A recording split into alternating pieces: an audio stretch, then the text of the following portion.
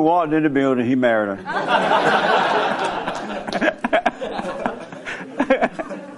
I'm like, what the? Oh, God. She's growing faster. What's her name? Lucia. Lucia. Nice name. That's a Mexican name? It's Italian. It sounds Mexican, huh? What?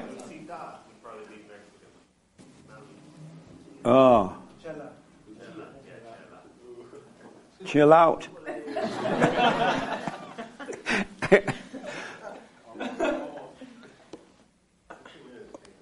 Anybody else getting married? Y'all need to get married. All these beta males. Where are your wives? Yes, you gotta get married next. I'm too old. I had my chance. What? You'll do it right here. Oh, all right. Since you said that.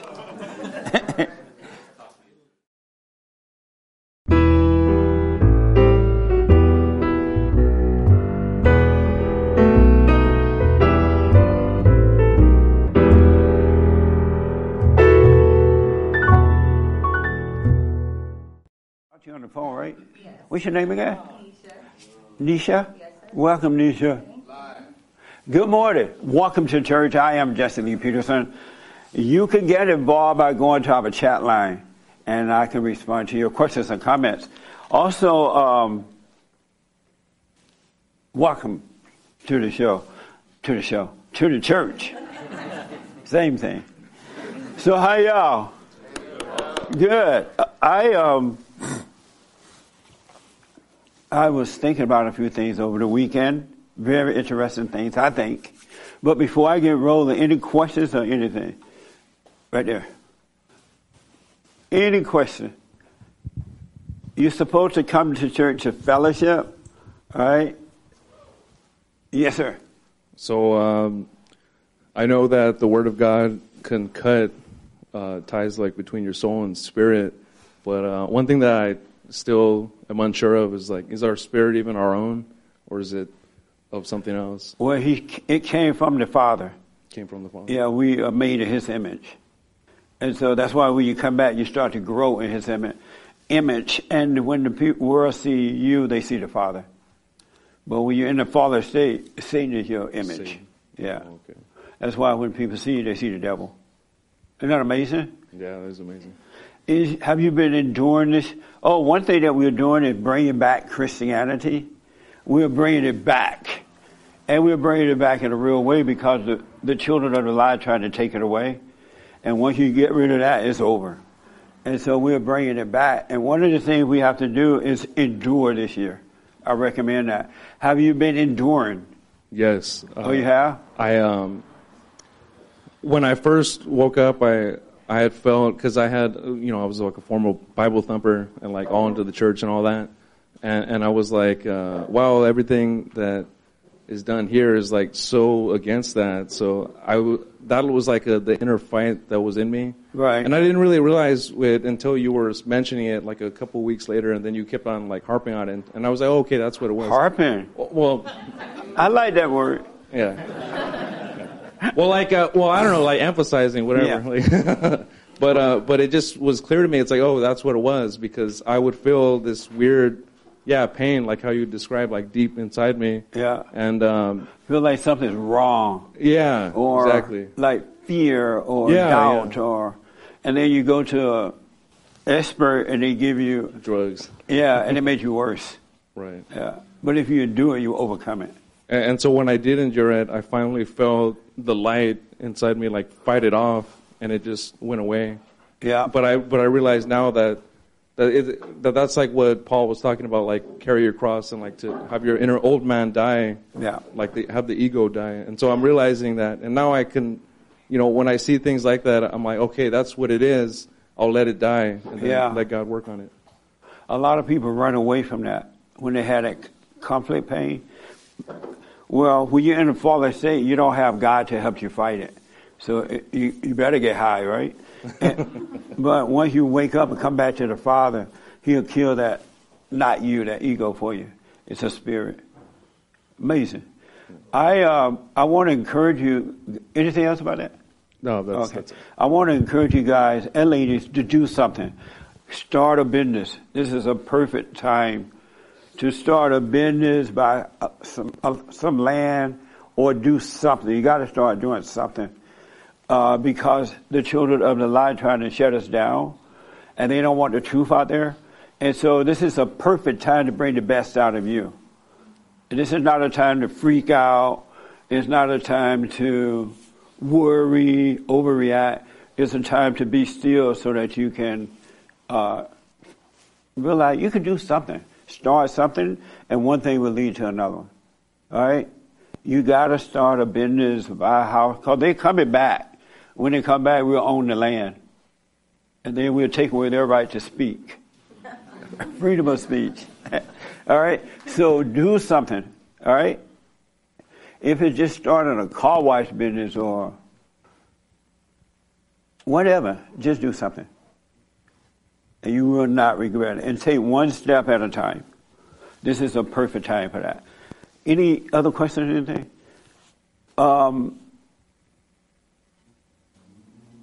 Raymond, always got a question. What the? No. Yes, Raymond.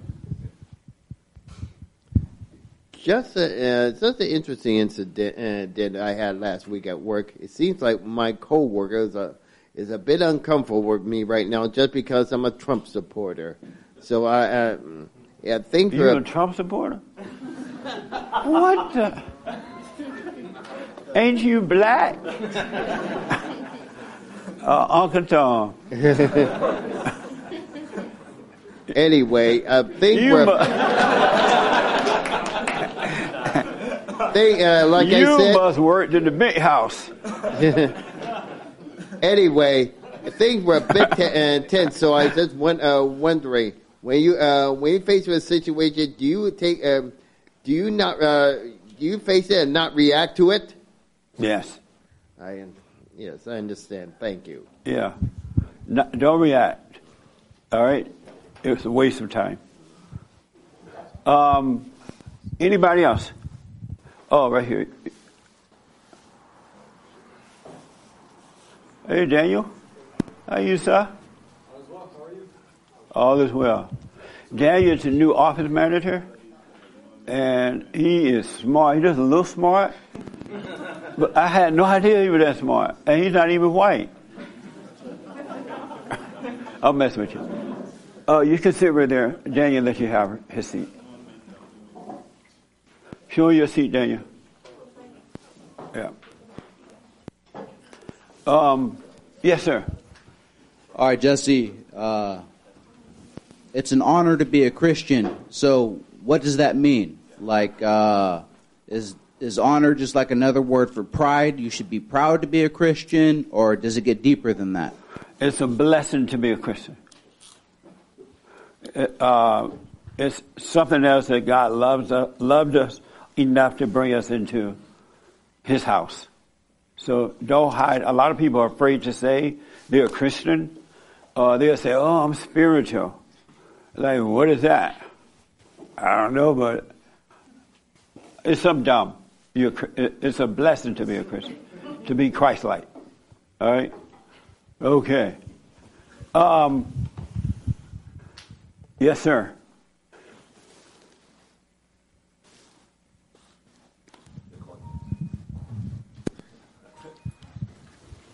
Yeah, it's not so much of a question, but it's more or less of a just an experience, more of a testimony. A couple months back.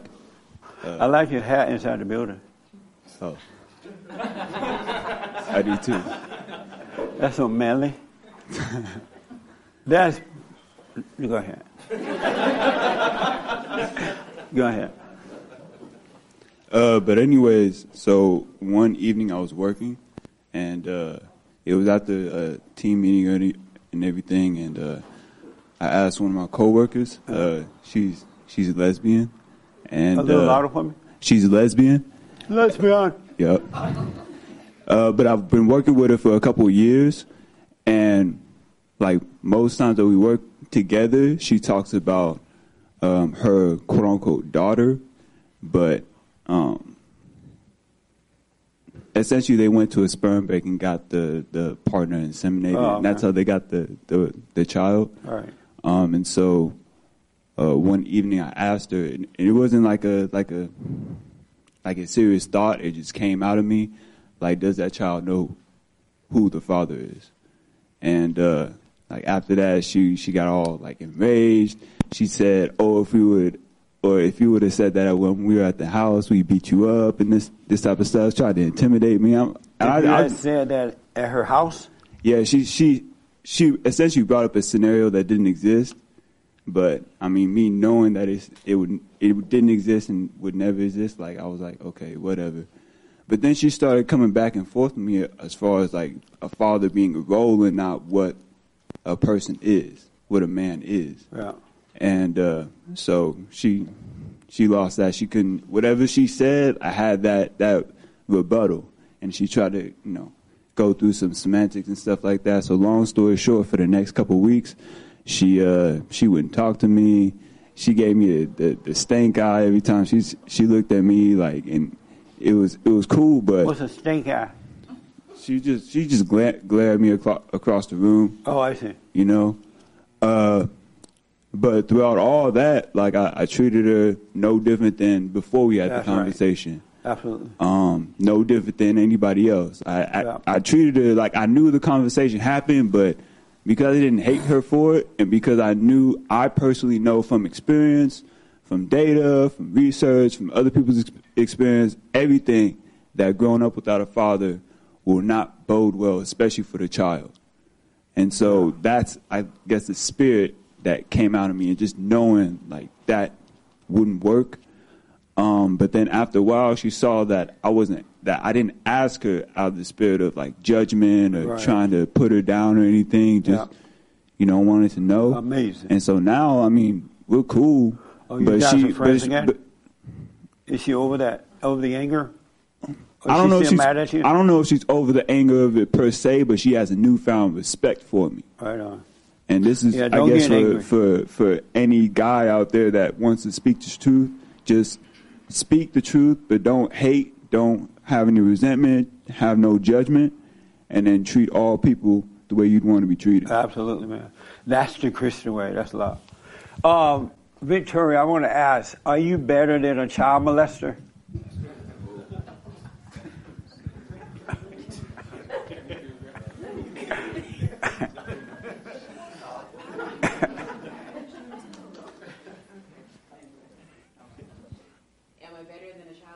Yeah, do you have the mic?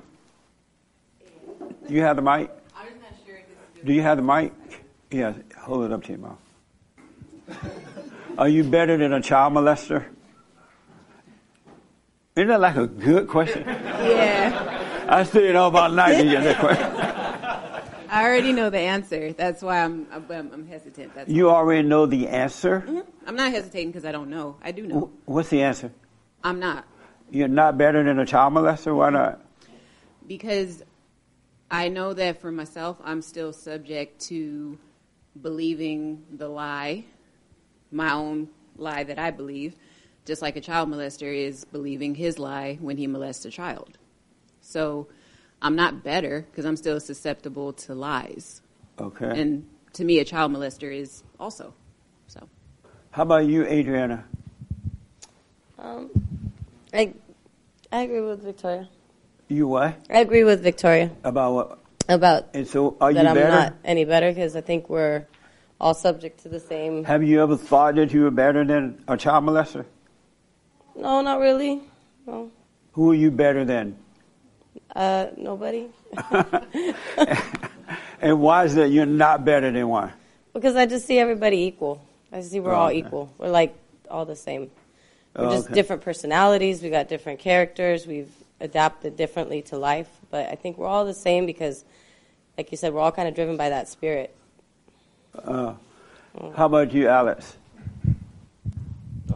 I agree with them too. Had you ever thought about this before today? Before right now? Yes. And So what do you say to that? Are you better than a child molester? No. And why not? Well, because just like they go through stuff, I also have stuff that I go through. Have you always known that, or you just start to realize it? I started to realize it when I forgave my parents, and I noticed that they couldn't help themselves. Right. So, just like I can't help myself, and a child molester can't help himself.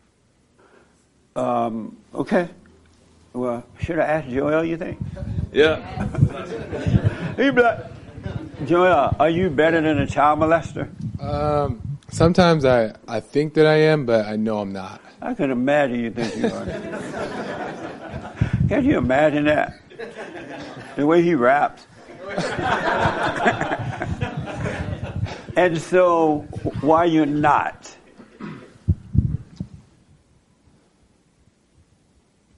I think sometimes we think that our mess is better than, or I think that my mess is better than the child molester's mess, or theirs seems more dramatic.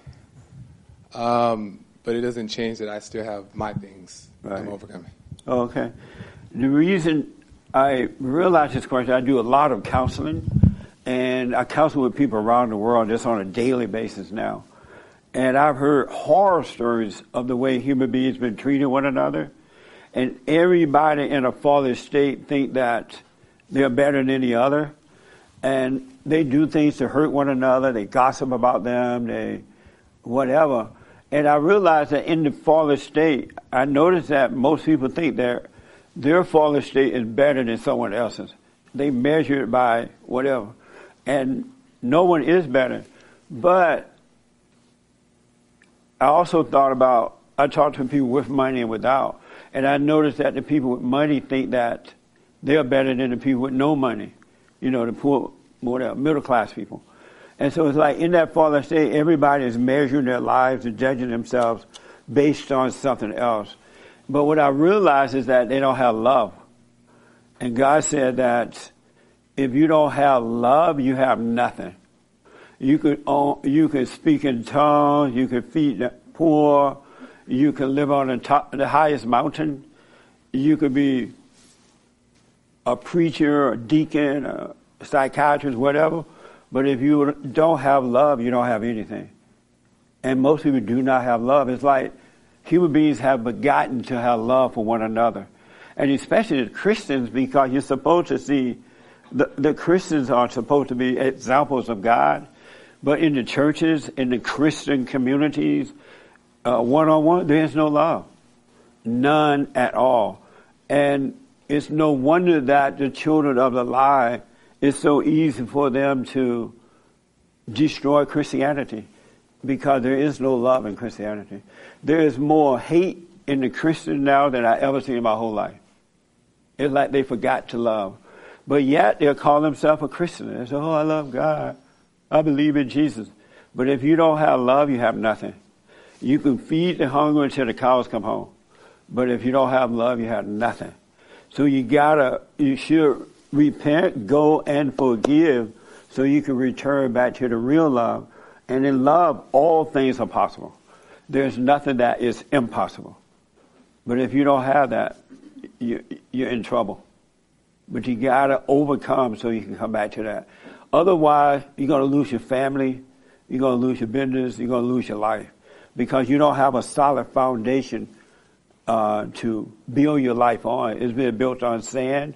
And so when the enemy comes, he comes and he threatens you with those things that are important to you.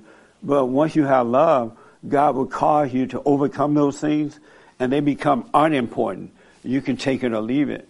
And then if they threaten to take your things away from you, you have the power of God working in you to help you deal with the world. You'll be in the world but not of it. You must return to love. And when you love, you cannot, it's impossible to measure yourself based on someone else. You don't compare yourself to someone else. You don't try to be like someone else. You become you, and there's nothing like being you, really. You're not trying to imitate others. You wish everybody well. I really like seeing talent, good talent in people, right? Because I know talents are from God. And when you see it, I can appreciate it. And that's how it be. If somebody's doing well, they're good at singing, whatever they do. You're like, wow, that's amazing. You wish them well, but you wouldn't want to be like that. Oh, I want to be like that. So you go out and try to be like someone else, and you're never going to be them. You're an imitation of them. You're never going to, you can't be me, or you can't be whomever, right?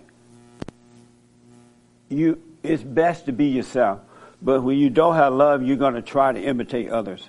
And it doesn't work. And then when it doesn't work, you blame them for it. There's nothing like being yourself. You save yourself a whole lot of problems by being you. Don't put on a front. And if somebody's putting on a front, let them have it. You just be you. All right? But you got to have love for that to happen. It's not, you can't make that happen on your own. You must overcome. Yes, sir. That makes sense a little bit? Yes, yeah. For me personally, when you were talking about, you were asking a question about, do you think someone can be better than another person? I think, I personally don't agree with that, because I think some people are better than others. In what way? And are you better than others? Yeah, I believe so, yeah. In what way?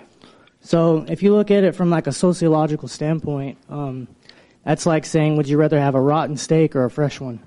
It's like saying what? It's like saying, would you rather have a rotten steak, like you're going to eat steak, or would you rather have a fresh one? How are you better than others? Well, I'm not a rotten steak. No. What would you think? Well, in a society, from a sociological standpoint. Because in that fallen state, we're all the same. All the same. But when you overcome and return to the Father, we're all the same. Really. Nothing changed. Well, from a sociological standpoint, in order for us to have a good society where you can have fellowship, like even everyone in this room, I mean, for us to all be in this room and have a certain level of calm and peace and be on the same and be able to have a discussion, we all have to have a similar character in a way. But you can take, How are you better than others? My moral character and... And what's your moral character? My moral character comes from, from me, myself. And you create your own moral character? Yes. And how do you do that?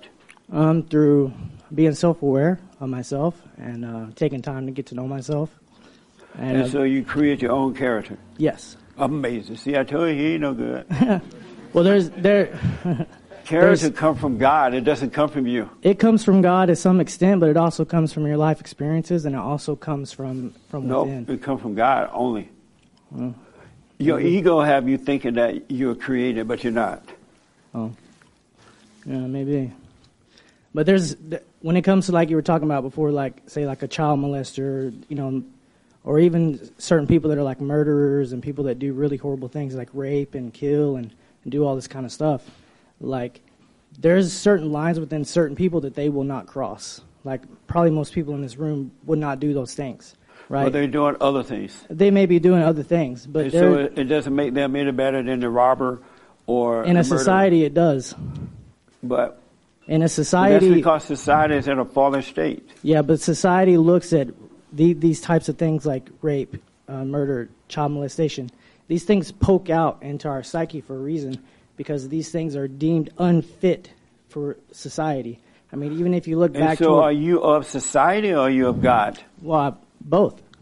Have to You're be. Both? I live in society, so I have to somewhat be a part of it. Which one are you of, society or God? Both. Oh. You have to. No wonder you think you're better. No, it says in the Bible you live in the world, but don't be of the world. Right. So I take that into account. What does it mean not to be of the world? It means you have to live in the world, so you're a part of society, so you have to be a part of it. So you can't say, oh, I'm a Christian, so I'm not part of a society. And the Christian monks actually used to do that. The Christian monks used to say, back in, I'm in the 1200s or 1300s, they would say, hey, we don't want to be a part of society. We only want to be a part of God, right? And they're still around today. So the Christian monks would go out and they would live in caves to extradite themselves from society. Well, then they came to find out that when they would spend long terms in isolation, that they would become to have like, they would go insane. And then some of them would have like some experiences, you can read about it, but they would have like religious experiences, and some of them would go insane, but then they realized that most of them left because they realized that they could be a part of God, but they could not take themselves out of the society because we're social creatures by nature. So amazing. That's what it means when they say the young man behind you want to respond. Say again. The young man behind you want to respond to that. Okay. You agree with that? Just one second.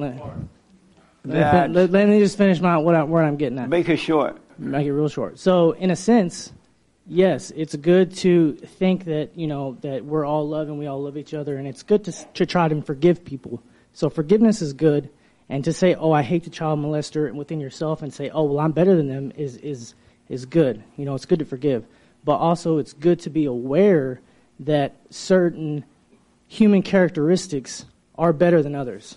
And some things like rape, kill, child molestation, those types of things, they're on a far left of bad and evil. I mean, they're not good, and they need to be taken out of society. And you can make a debate around how much you should forgive and how much they just need to be excommunicated from society. Let the young man, and then the young lady in the corner. Okay. Do you agree with that? As far as having characteristics that are more ideal than others? Right. I don't know what he said. Yeah, obviously. I mean, yeah, you'd want to have character. I don't quite understand what he said. I think I get it, but it's you want to have characteristics and ideals to run towards, and you also want to have some to run away from. I kind of get that aspect. I think that's what he was getting at. But what does that mean? If there are certain characteristics that that are evil, that are of the fallen state, and then there are, I guess you can call them these all characteristics that are of God. Perfect love, honesty, strength, all that stuff. I think those are, most people would agree that they're of God, that God wants you to have these, and then there are others that are, let's say, of Satan. But when you're in a fallen state, you can't help but follow Satan. I get that. So you're going to have his personality. Yeah, it's funny that you brought this up because a couple days ago, some cousins and I were watching, that show To Catch a Predator, that Chris Hansen guy that goes around. Oh, yeah. He busts the online people. Yeah. It was funny. So I remember watching it back when it was big, a couple of years ago, and thinking, these people are the scum of the earth, death penalty for child molesters, all that stuff. And now it's interesting now watching it, with all this stuff that that we talk about here. It's before I would agree child molesters should get, the death penalty, they should be castrated, blah, blah, blah. And then now it's what, maybe it's instead of harsher punishment, that's kind of what they gin up when you watch these shows. I could tell that's what they kind of want you to react. Now it's because there was one episode where he busted a 19-year-old kid doing that stuff. And it's and then he said, Chris Hansen said something really off the cuff, if only, it's good that we were able to grab him at this age, and then that way we can kind of get him straight.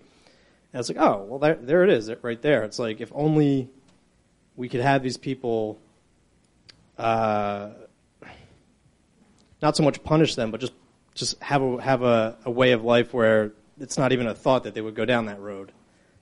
Then that would just save everybody all this grief and heartache. This is why we have to restore the family. Right, that's what I was thinking. So that fathers and mothers are a good example for the kids, and they won't take that road. Yeah, so it's if we sort of act out when we go out in the world, and we act in a way that's on the right path, yeah, people will start to pick it up.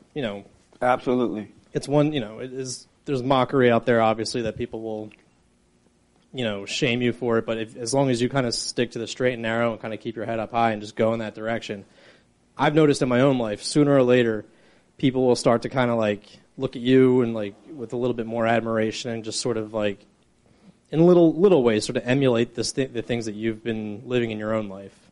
So and that starts in the home. It does. I'm seeing that and so the clearly. Kids don't get it anymore. The homes are messed up.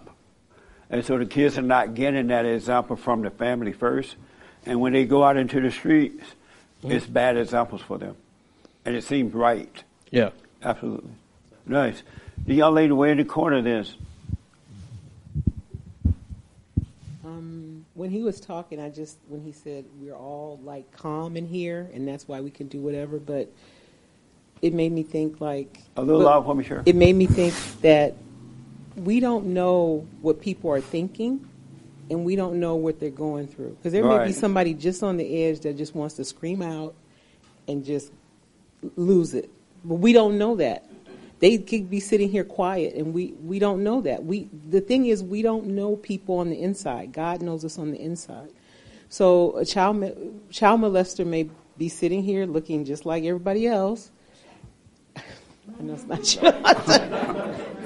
But I'm just saying, like, even when he says to catch a predator, they look like regular people, and you wouldn't know what they were doing until they show up at the place to actually do what's in their mind. So we don't know what people are thinking. We don't know what they're like on the inside. That's why we should be good examples so that they can find a way to overcome that stuff. Or at least. But what I notice is that the Christians, the churches, they think just like the world now. Yeah. You know, they don't see that it's a spirit, and that we have to overcome the spirit, that human beings are possessed either by evil or by good. But they'll call it something else, and then the Christians start calling it the same thing rather than realize that the person is possessed. Yeah. They need to be born again. Yeah. We got to change the language. We can't talk like the children of the lie. Everybody sounds just like them. Yeah. They do say that they take over the language first, and then, like, gay used to be happy. Now it's gay. Right. They change the language, and we start speaking like them, and we forget what we're dealing with. But we got to remember and call it what it is. It's evil, either evil or good. It's nothing else but that. Either right or wrong. The young lady here first, I saw her handed in somewhere I saw. Oh, okay. It's either right or wrong, good or evil. Nothing else. No middle ground. Yes. So when they were talking about living in society, and it's important to recognize behavior that's better and behavior that's worse, I think what they were trying to say is just it's important to recognize right from wrong. Yeah. But what I agree with you on is that there's no behavior that shows that you're good or behavior that shows that you're bad, because there is no such. We're all the same. There's no such thing as a good man or a good woman. It's the God that we serve. Exactly. Yeah, and it's not our job to try to rank people in order of goodness. Like, oh, are you good or bad? Okay, right. So you're good, but are you a little bit better than this person over here? Or Yeah. that's not our job. So it's not a matter of good and bad. It's just a matter of identifying right from wrong is important, like you say. Absolutely. Yes, sir. It's funny, it just clicked for me. I'm going to contradict what I just said. No, so I just said that there are characteristics to run away from and then characteristics to run towards. And it just kind of clicked what she just said. Like, if we, and I saw this myself when I kind of fell off doing the silent prayer for a while and then finally got back on it as a regular routine. I don't need to worry about not doing something the wrong way, or I don't need to worry about doing something the wrong way, because it's like if I'm oriented by God, it's just going to go. Absolutely. It's not, I don't have to have this negative integer to worry about. I can just go in one direction without having to worry, is this, if there's a dog, I don't have to pretend like there's a dog chasing me. I can just go in one direction without. Once you return to the Father, you have no choice but to go the right way. Right. But in that fallen state where you fall away from the Father, you have no choice but to go the wrong way. You cannot make yourself go the right way. Right. It's impossible. That's why a lot of people who try, they end up jumping off the bridge, because it doesn't work. It just won't work. You must be born again. Return to the Father. There will come a time where I'll return the children to the fathers and the fathers to the children. It's that time now. Yes, sir. I would say, when you think about it, we all living in sin, so we all have characteristics of evil, doing stuff bad. And if you think about some of the people that God used, they all was killers, Christian killers. Saul, King David, he was worse than a pedophile. and God said he's a man after my own heart. So when I think about the comment you said in my better than a pedophile, my pride would say yes, I am. All right. You know, my pride would say I'm better than everybody. Yeah. But I would say to those people that think that, keep living, because you're going to go through something that's going to make you get down on your knees. You're going to keep living and going to make you shut your mouth about what other people is going through. Yeah. You know. What point do you think God was trying to make when he said, this guy is a man after my own heart, even though he had done all those what seemed to be bad things? Because if you look at what he was going through, he was worshiping God even when he was a killer. Even when he would do stuff wrong, he would still go repent and say, I'm sorry, God, I love you. You know, God, he's dancing and playing music in front of everybody that thought, you know, that he was a bad guy. So, again, we all gonna make bad decisions. We all gonna do bad things. And even if you look at it on another level, me personally, I've seen a judge give a robber more time than he gave a guy that just killed someone. Reason being because a robber planned this out. You try, you manipulated, you put these things in place, but a person that killed somebody, they did it right then off instinct. So they saying that. One of the point that the primary point that God was making is that, yes, in that fallen state, you have all this stuff going on, your ego, you're into whatever you're into, but it's the heart that he cares about. And so it's those who are seeking him. What he does is he changes their heart. Even while you're stealing your junk, he changed the heart. He renew your heart, and then he's back home with you, or you're back home with him, and he start cleaning up all that stuff that you was into, whatever it may have been. But he cares about the heart. I used to think I had to clean up my stuff first before I could go be with God, right?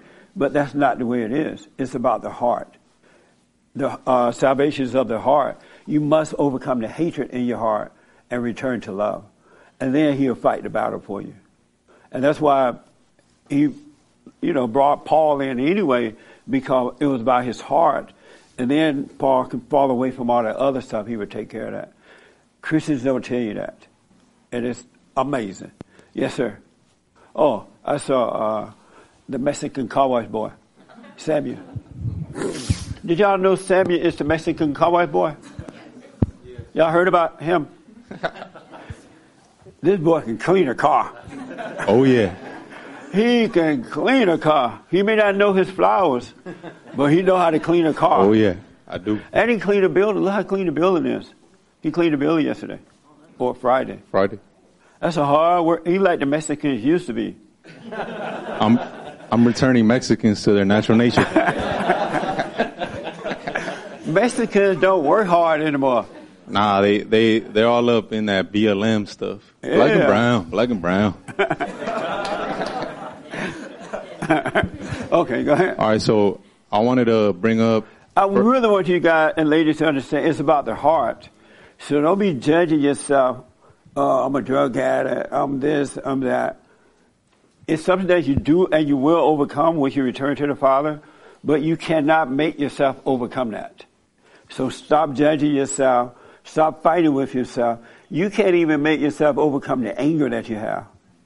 So you got to stop judging yourself. Know that it's wrong. Know that it's something that you want to overcome, but your heart must be changed. It's about the heart. And then he'll clean up the stuff. Yes, sir. Yeah, so about this topic, I was on Twitter yesterday, and then I saw a girl that had a lot of interactions, like a lot of likes and retweets on Twitter. She was like, yeah, finally my rapist has been, he died. My rapist died. And everybody and their mama was like cheering her on. Yeah, good job. All rapists. Yeah, and it reminded me of what we're talking about right now. And then I was thinking to tie it all in, the story in Genesis of Cain and Abel, when who killed who? I think Cain killed Abel. Okay, Cain killed Abel. God marked Cain, and then he said, whoever kills Cain, whoever takes vengeance on Cain, I'm going to give you a higher penalty for that 7 times over. Yeah. And thinking about that is like, it's because God understands that it's of the heart. Like, when you're in a fallen state, you're going to want to take vengeance on everybody that hurts you. Yeah. You're going to want to kill, you want to beat them up, you're going to want to destroy them, even if it's not you. Like, with the people, everybody cheering on this girl that her rapist died, they're like, yeah, F him, yeah, good. But God understands that now if you're playing judge, if you're playing God, your penalty is going to be higher, because if he didn't say that, then we would just self-destruct. Everybody would kill each other. Absolutely. And yet we need the law of the land to contain the lawless, because they're not being contained by the heart. And so we need laws of the land, otherwise everything would go crazy like it is now. But children of God, they would never break those laws. So you don't need those laws, because you will follow the law of the heart. So it's for those who don't have the law of the heart. Yes, sir. Yeah, so I mean, you guys touched on a lot of what I was seeing for myself. But you know, what this gentleman was saying is a big part of the illusion of this world, and of Satan making us think that we are God, that we, you know, the idea that we are better for somebody because we haven't raped or we haven't done this. Yeah. And because I came to see it myself through certain things, you know, when life happens, like I did certain things that I just never thought I would do, and I spoke against before I ever did them. And so, you know, the battle of good and evil is in all of us. Yeah. And so for us to think that we won't go that far, I'll go this far, but I'll never go this far. Never, ever, but never, ever, Mama Mia, never, ever say what you will or will not do. Exactly. You're lying to yourself. Really. It's best to just wait and see. Never say you won't, because Satan's like, yeah, okay. I'll see you down the road. You're playing God. We don't know what we're going to do. We take it one day at a time, 1 minute at a time, and let God's will be done. We don't know what we will or will not. You say, oh, I'll never rob a bank. And then you walk into a bank, it looks so tempting. Have you noticed that? With the mask on. Yeah, that's right. I have the mask on already. And this teller's not paying attention. She won't recognize me. I have the mask on. The cameras won't know. He'll tempt you. Next thing you know, you're robbing a bank. And you be like, what the? Never say what you won't do. Really. We are not God. We are not in control. And as far as being of the world, we can't make ourselves, I don't mean go hide behind a rock or be one of those folks you mentioned, a monk. We're supposed to be in the world, conquering the world, because greater is he that's in us than he that's in the world. So we got to be in the world because we are the light of the world. And if you go and hide behind a rock, what's good? What's the point of having a light? But God will cause us to be in it, but not of it. He made all that stuff happen. We can't make that happen on our own. So don't hide. I think the Buddha people hide too, don't they? Yeah. They get all fat and hide. I noticed I met some third eye people. Have you ever met a third eye person? Yeah. There's folks out there, oh, I got 3 eyes. You heard of the third eye people, right? Yeah, yeah. But they so weak and pathetic, they don't stand for anything. I'm like, what's the purpose of being a son of God and you still act like a child of Satan? Weak and afraid and out of control and whatever. So we got to be in the world. We shouldn't go and hide. We got to deal with it. We got to overcome. It's not possible to be in the world and not have. Hold on. It's not possible what? Well, we'll come back. I'll come back. Go ahead, buddy. The last point I want to make is just that this idea, this illusion, being under this illusion that we are better than somebody because we haven't gone that far this far, is a lot of what we're seeing in the world today, because it really blinds people. You know, a lot of the BLM stuff and different people I've talked to, they really feel like they're doing the right thing. They feel justified. Yes. They feel like they're better than, so say, a Trump supporter or Donald Trump himself. And they don't realize that they are, what they're doing. They're completely They blinded. cannot see. So yeah, it's a So really you say, strong I would illusion. never burn down a building. I can't believe Black Lives Matter burning down a building. And before you get home, you set a building on fire. But they can't see. I know that they can't see what they're doing. I was talking to a family member last night about this whole stuff that's happening. And they were like, well, how about the Capitol? I was like, what about it? If it had been a bunch of black folks, everybody would have been killed. He was like, you remember the KKK? They used to kill us. I was like, are you dead now? He's like, no, I'm not dead now, but they didn't kill us. And I'm like, when did this happen with the KKK thing? In the late 60s and 50s. I'm like, what year is it now? People it's crazy to be living in the past that doesn't exist, and then you treat people based on something that happened a long time ago. As you got to be crazy when you do stuff like that. And they were like, you remember the KKK? I do, but I don't remember all that. Because that's over now. White people had nothing to do with the KKK. You know what I'm saying? But if you're angry in a fallen state, it feels like all white people are the KKK. It's crazy, man. That's why the heart got to be renewed. Yeah. And that's why what you say is 100% true. It really is a blessing to return to God. It is. And it's grace, because, you could easily have gone down that path and gone so far, but, God brought us back. So it's Satan's job is to rob, steal, and kill, to destroy you. He want to destroy the soul. So you better wake up or you lose your soul. Absolutely, man. You're absolutely right. You miss your hair? No, not at all. Oh, good. Yeah. So he used to have an afro. Yeah, it was turning into dreadlocks. Yeah. Yeah. So when you look in the mirror, what do you see now? Like, oh my God, what happened? No. I feel more like myself. You do? Yeah. Nice. When I look in the mirror, I see, it's like more of a light. No, right on, man. Yeah. Amazing. Really is this your first time here? Yes. What's your name? Let her have a mic for me. My name is Sarani. And nice how did you find all. us? This guy right here, a good friend of mine, his name's Raul. He's talked a lot about you. And, okay. Yeah. Any questions about what we're talking about now or anything? I don't really have any questions. I did grow up in the church, so I do see that you touch on some of that. It's definitely different than traditional church, but I don't have any questions, no. Were you a Bible thumper? I wasn't a Bible thumper, I wouldn't say, no. Oh, good for you. Yeah. I never got that far. Yeah. Yeah. Did you try to become one? I tried to be a good person and do the right thing. And it didn't work out, huh?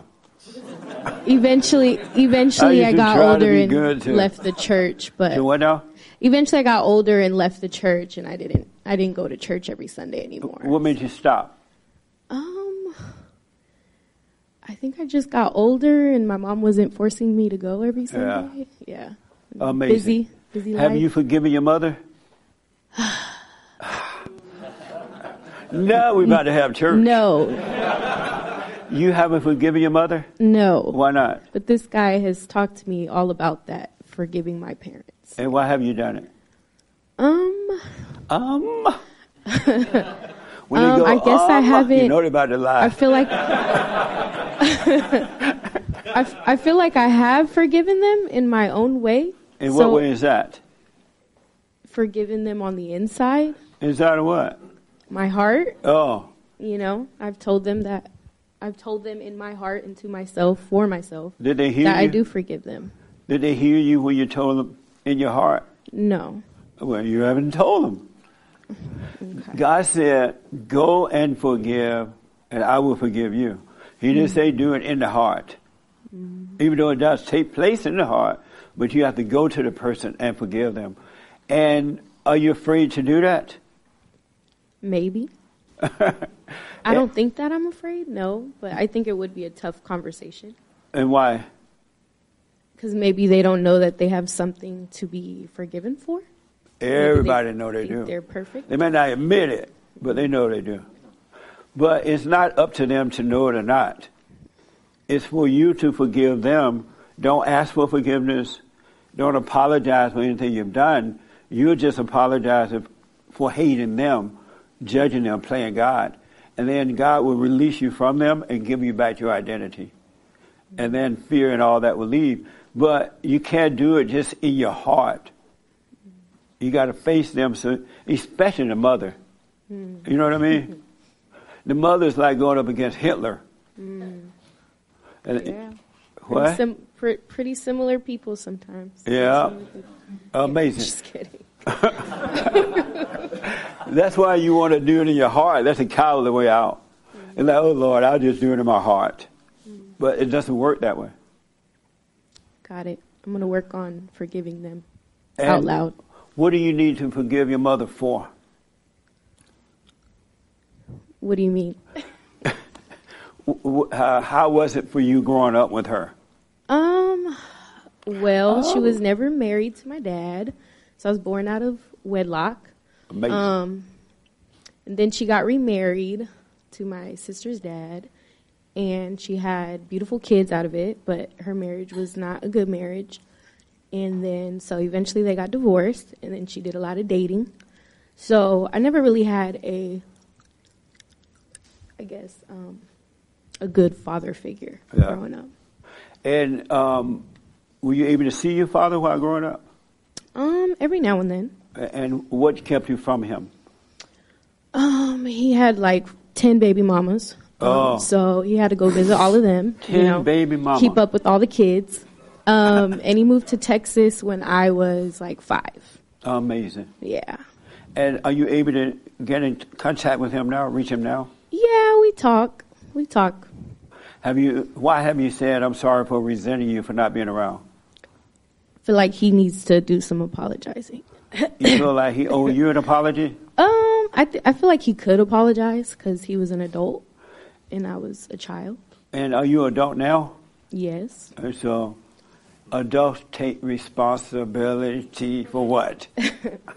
For their, I guess, hatred and dislike. For yourself, yeah. For ourselves. I recommend you do what you want, of course, but you forgive him. Neither one of them can help themselves. If they could have done, they're looking for love. That's why they had so many men and women in their lives, right? So they didn't have love to give you. And if you don't want to pass it down to the next generation in your life, you must forgive. Otherwise, you're going to have a whole lot of baby daddies too. Or if not, I don't think so. But or if not, you're going to screw up the kids. You won't be able to help yourself. Right. That makes sense? Yeah. And so just say, hey, I'm sorry for hating you.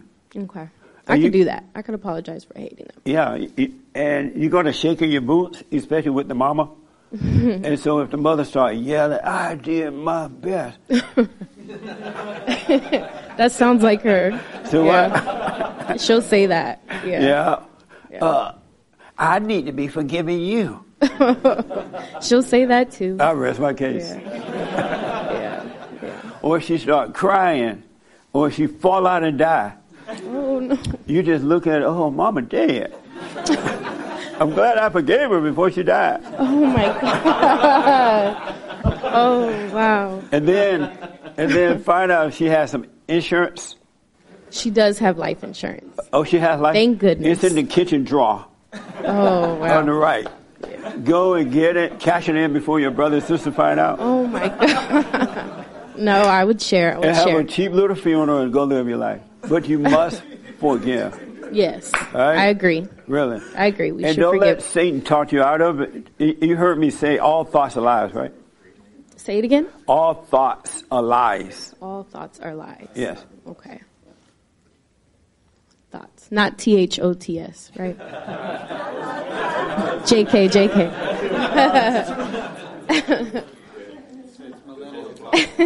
What the? I'm just Did kidding. you know that all thoughts are lies? All thoughts are Have lies. you ever had a true thought? I don't know. I would have to think about that. I'm not sure. I'd have to really think about that. I feel like I've had truthful thoughts. Like what?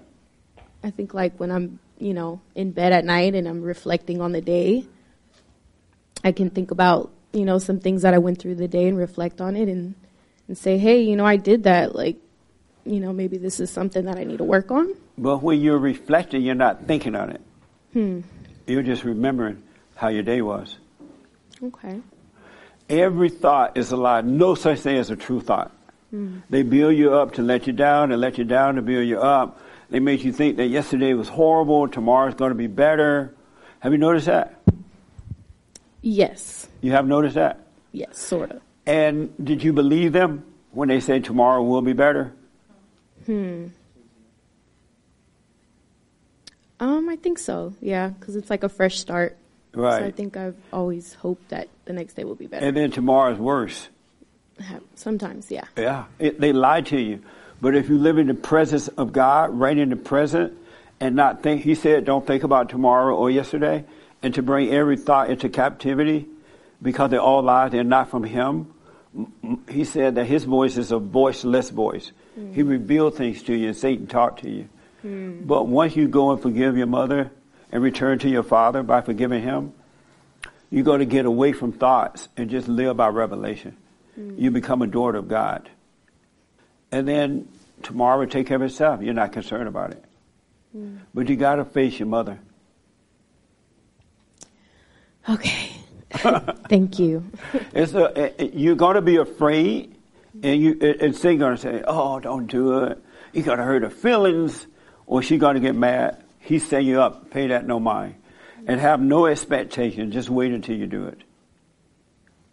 All right? All righty. And if you're afraid, take your friend. Hey, look, are you white or Mexican? No, take the. He's Cuban. What? Cuban. Take him. Cuban. Take the Cuban with you. Oh, wow. Okay. That'll be interesting.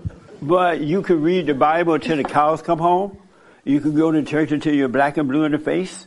You can give money, but if you don't forgive, you have nothing. You don't have courage. You don't have the light of God. You have nothing. But once you forgive, you have it all. You got to face it and overcome the fear. All right? Okay. Sounds good. Do you disagree with any aspect of that? No. No? I agree. Oh, okay. Let me know how it goes. Okay, will do. All right. Yes, sir. Go face her.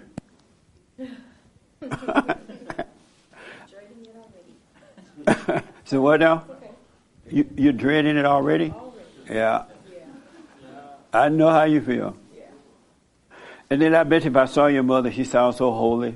She sounds holy. Yeah, like, oh, church woman. Ain't nothing but hell. Yeah. Godly woman, huh? Yes. I do have a minor disagreement about the forgiveness concept. The young lady sparked something in my mind. I've been meaning to ask your opinion about, Jesse, or anybody else in the room. Scripture talks about forgiveness quite a lot. Obviously, we're all pretty familiar with that. And there's some differences. I think it has to do maybe with the translation of the Greek or whatnot. But there's some differences about forgiveness. One of them, for example, a young lady was talking about do it in her heart, which a lot of people in here say. And I know you discourage that versus the idea of saying face to face about forgiveness. And all the examples in the New Testament about forgiveness, when people go to someone and say out loud that they forgive that person, that's when that person has made an apology, right? So that's the only examples that we have in the New Testament of somebody face to face forgiving another person. The first part of it in the heart is the most important part. So if somebody has wronged us, right, we are absolutely 100% called, super clear, no question, not to have anger, not to have resentment, not to have any of those kind of feelings toward that person because of something they've done wrong. But in terms of going actively and forgiving somebody face to face, that only happens in the New Testament when that person has apologized. And when you for offending you? When they've done anything wrong, somebody's apologized, we have to accept that as a believer. We have to accept that, and we have to give the forgiveness in that situation. We have no choice. That's a command. I don't. You're saying that if someone did something to me, someone wrongs you and apologizes. for Right. it, you have to forgive them as a Christian. You're commanded to do that. You have to verbally, in person. But if they don't apologize, then what? If they don't apologize, then our calling, and your calling in that case, is, according to Scripture, is obviously, like you say, not to have anger, not to have resentment, not to hold on to the fact that that person has wronged you. You cannot hold on to that at all. But to go and say something physically, let's take an extreme example. Somebody rapes you, right? Somebody rapes you and thinks that it's perfectly fine, and they're going on living your life. You're not supposed to go track that person down and tell them that you forgive them. That's not a blessing to that person. That's not a blessing, and that's not what we're called to do. Why isn't that a blessing to that person? Because, well, Scripture doesn't say this exactly, but in my opinion, it's not a blessing to that person because that person needs to live with what they've done and not be given this strong signal that maybe it's just fine what they've done. They need to live with that. That's between them and God. We're not supposed to give them a pass. But by apologizing for resenting them is for your sake, because if you resent them, you'll become like them. Totally agree about the resenting part. No question. That's totally scriptural. But you don't need to wait for them to apologize either. Because when this young lady forgive her mother and return to her father, forgive the father for not being there to protect her from the mother, God will forgive her. And no matter what happens in life from that point forward, it will be impossible to hate. You cannot hate because now you're of love, and perfect love casts out the spirit of hate. And so whatever happens, you won't, as Samuel was saying, you won't try to get revenge. You wouldn't hate them for it. But the law the law will have to do what the law is to deal with the person, but she will be free from it. And if she has not forgiven her mother, returned to her father, and someone raped her, she become angry, she's going to think every man on earth is a rapist. And she'll treat every man as though they're a rapist. But if she does not hate him, then she will see that was that individual, and all men are not like that. Yeah, well, I mean, we're on the same page. But you can't wait for someone to say, I'm sorry to you, because most people are not going to apologize. Look at her mother. Her mother will not apologize. She'll let her go to hell before she apologizes. Right. And it's our job in that case not to have anger and not to have resentment toward that person. No That's question why about when it. you see that you're a judge, you have to go and forgive. The thing I noticed too, when you forgive your mother, return to your father, you no longer have anger in your heart, so you don't hold anything against anyone. Even if you do, if you can't find them, it wouldn't be a big deal. Yeah. Because now you're free. Yeah, I mean, you can go and apologize for something that you feel like maybe even holding on to a anger or resentment, and you're having that kind of relationship with somebody that you have resentment there, and you're keeping a distance for them, or you're saying bad things to them. You can, even your mom, dad, whatever, you can go apologize for those things, and that would be godly for sure. Well, the only thing you should apologize is for judging them. Judging them. Sure, yeah. Right. Yeah, you could go and apologize. That's not forgiveness. That's apologizing for your own action, right? So forgiving somebody that's done something. But that is forgiveness, because all people who are judging are unforgiving people. They don't forgive, they judge, they play God. And so when you go and apologize, because unforgiveness is playing God. And that's why if you don't do it, you have no peace.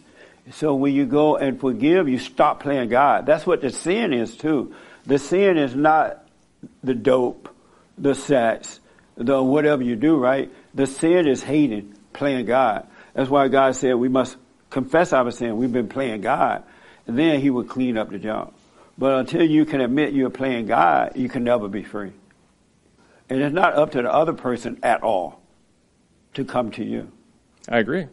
I absolutely agree. Just your definition of forgiveness is just a little bit different than what's in the scripture. You're using the word a little bit differently, but that's just a translation thing. There's scripture to back up what you're saying too. That they should apologize? That you should go to your brother if they sin against you, privately point out the offense. Yeah. If they confess it, you have won them back. And once you go and say, hey, I'm sorry for hating you, for whatever, right? You're done with it. You don't have to go any further with it. You don't have to go to Leroy or May or anybody. You're free from it. Joel, that's not related. And then you start to deal with life in the right way. That's not related to forgiveness. Are you talking about some other topic? I didn't understand. I'm familiar with Matthew 18, what you're reading, but Yeah. that's not related to forgiveness. What is that related to? This is forgiveness. It says, if another believer sins against you, go privately and point out their offense. If the other person listens and confesses it, you have won that person back. So Right. if they sin against you, you do go forgive them. If someone else, if another brother or sister has done a wrong, you are called in that case, in that verse, to go to them actually and to point out their wrong. That's not what we're talking about right here, but you... Well, it is forgiveness because they wronged you, just like their parents. If your parents, made you sin or you fell away, you go and forgive them to restore yourself. Okay, again, that verse is not about forgiveness, but to use it with regard to parents. If parents have done something wrong... Yeah. All right, but if that works for you, stay with it. If what works? If you're I'm just telling you what's in the Bible. If you're going to wait for them to come and apologize to you. No, I never said that, Jesse. Don't put words in my mouth, Jesse. I did not say wait for somebody to apologize. Not wait, but if you expected them to. I didn't say that either. But what's your point then? My point is, you're not called in the Scripture to apologize. What's the point then? You're not called in Scripture to go make an apology to someone, to forgive someone in person, face to face, unless they have made an apology. There's no example of that in the So Scripture. what God said, before you enter into the kingdom of heaven, go and forgive. That's not going to the person. No, that's not what. It doesn't have any examples of that in the New Testament. Amazing. Well, I don't want to argue the Bible with you. Okay. No, I accept that.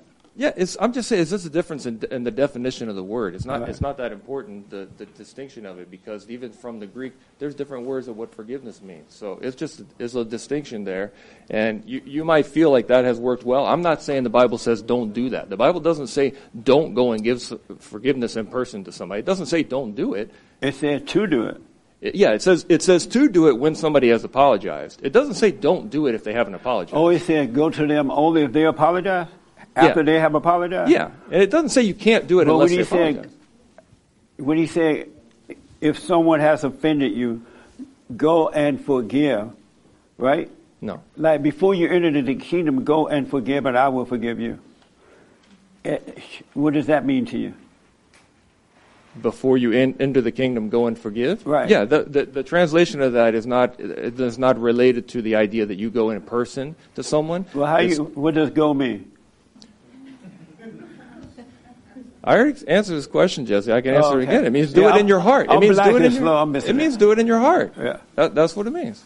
There's no you see, what does happen, though, when you see that you're wrong for hating, yes, it's wrong for what happened, what they did. It started with the parents.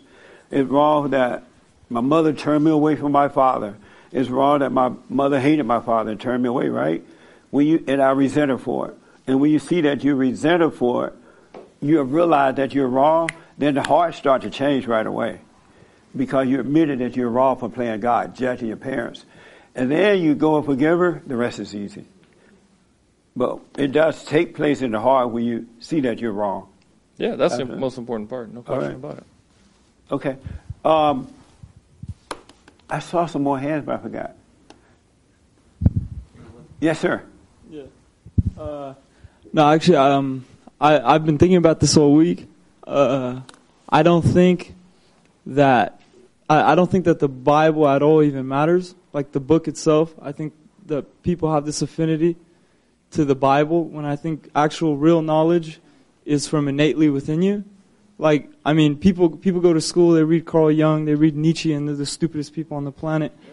I don't know. I just think like that book, like I think it's an amazing book. It has great stories in it. But if someone were to burn that book in front of me, I wouldn't care because it's just a book to worship a book that's been rewritten so many times. And if we're speaking about all these other books, like I myself, I read it a lot. All reading really does is make you articulate. That's really all it does. I know. Just ask Joel. Yeah. Yeah. Joel been reading a lot of super chats. He got better. Yes. No. So you're right. The Word of God is in our heart. The word, it's written. The Bible point back to that. That's why you get to know yourself. Then you will see that everything you're looking for, everything you want to know is already with you. Mm-hmm. But you can't enter in there and live it until you overcome the hatred. Stop playing God by forgiving. But what we're looking for, the Bible is a roadmap. It's not to be worshipped. Yeah. You know, it's just a roadmap back to yourself. Jesus said, look within, the kingdom of heaven is at hand. If someone tell you, look here, look there, don't do it. Look within. And a lot of people are looking everywhere but within. And that's why they're not finding it. The Word made flesh is inside. You have God there, you have the Holy Spirit there, and you have the teachers. Everything you need to know is inside too. This is why you should let no one teach you. Yeah. Because the moment they start teaching you, you lose sight of the Holy Spirit. You can see that with little children. When they first come into the world, they're like innocent. They're paying attention. They're picking things up. They're learning, right? Discovering.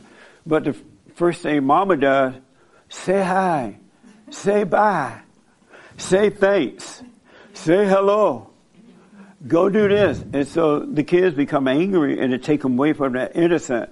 And now they're looking to someone else to teach them, to train them. And if someone else training you, they give you the wrong information. If they're not pointing you back to yourself, let it go in one ear and out the other. You could hear it, but don't hold on to it. Let it go one ear and out the other one, and the Holy Spirit will remind you what's true or not. It really will. But you got to trust the Holy Spirit. He's inside of you, and He'll remind you of all things. Really. He's an amazing teacher. But if you're looking to someone outside to teach you, it's not going to work for you. You just got another person's opinion. Even when I speak, let it go in one ear and out the other. I could be lying, right? But you don't know it until you see it for yourself. Let this young man have the mic. You don't know it until you see it for yourself. Then it's yours because God has in the black right here. Yeah. I know. I want to ask you something. You were here last week, right? Yeah. And what did you do? How did things go this week? Things went all right. Did you do it? Did you go and forgive or anything? I talked to my dad this week. I talked to my brother. Like I said last week, I had forgiven my dad over my family's on the East Coast, so I don't really see it. Oh, you can't reach your mother? I mean, I could talk to her on the phone. I'm just saying, like, I don't see them in person. Can you FaceTime with her? Yeah, I could do that. Yeah. And why have you done that? I don't know. At this point, I'm not. I guess I'm just not there yet. To be, you know what I mean? It's just, I'm just not there yet. I guess you're not where yet. At a point where I could say, okay, I forgive, and actually feel like I've forgiven. I mean, yes, I can say the words. That's not hard. Right. Actually feeling it and meaning it and being able to just let shit go are two different things. Did you say? You know what I'm saying? Like, are you millennial? Okay, so you're upset with whatever, right? And okay, so you forgive them. But if that thing is still bothering you, then what's the point of saying the words? And why do you think it would still bother you once you forgive? Because I've done it many times. Oh, I see. Have you apologized to her for hating her for what she did to you? Many times. You said, I'm sorry for hating you? Yeah. You have said that to your mother? I've said, I'm sorry for hating you, sorry for cursing. I've apologized. Let's put it this way. They're tired of I'm sorry's. Oh, I don't blame them. You know what I mean? Are you doing the silent prayer? Yeah. And how's it going? It's going. I can't really stay still for too long, but I'm doing it. I'm getting, I guess, a little better. Yeah. What made you think you're getting a little better? Because I can do it a little longer than the first time I tried it. Yeah. I found just what you were talking about before with the every thought is a lie thing. Stopping, like trying to remember that when I'm stuck in my head and like, okay, this is bullshit, let it go, and move on to something else. Like, this is the only church where you can curse. Sorry, it's a bad habit, my fault. No, you can't help it, I understand. But what I'm saying is that, you know, it's at least for me, it's really easy to just stand, to just sit in anger or frustration and just run with it. But if I stop and say, wait a minute, I don't really feel this way, I'm just frustrated, or I'm just being selfish, or I'm not thinking how the other person feels, whatever it might be. If I just say, okay, I just got to stop, don't feed into it, stop, this isn't true, and then go do something that is going to take my mind off it, and the next thing I know, I'm not worried about it anymore. You know what I mean? I feel like I'm not sitting in misery as long as I typically would. Stay with the prayer. Yeah, I do. Stay with the silent prayer, because the only reason you're feeling this way, if you have truly forgiven them, the only reason you're still feeling this way, you're still lost in those thoughts and you're coming out of them, and they make you feel good, or they make you feel angry, they make you feel like things are well, and it's not. It's just setting you up. But when you're out of those thoughts, you're doubting them, you can't help but have faith in God. Nothing's left but faith. And in that, you're coming back to yourself. He's taking care of you. But you got to doubt every thought. And it's going to be a while before you can do that, because once you wake up and you realize you're in your head, you start growing away from it. And sometimes you still get caught up. You just know you're in a thought and you feel that way, and it's just not real. It's just you believed a lie. And just relax in it and keep doing your day, and you'll be fine. And don't judge yourself. Don't let Satan tell you, oh, it's not working. Oh, you still get angry. It's a setup. Let it all pass. Yeah. But stay with the silent prayer, and 5 minutes is better than no minutes. All right? Yeah. And that's why you notice a little change is happening. You're on your way. You'll be fine. Thank you. And stop judging yourself. That makes sense? Yeah. Any questions about anything? I'm glad you came back, man. Yeah, I was thinking what you guys were talking before about, do you think you're better, or do I think I'm better than anybody, or I feel like for me, I'll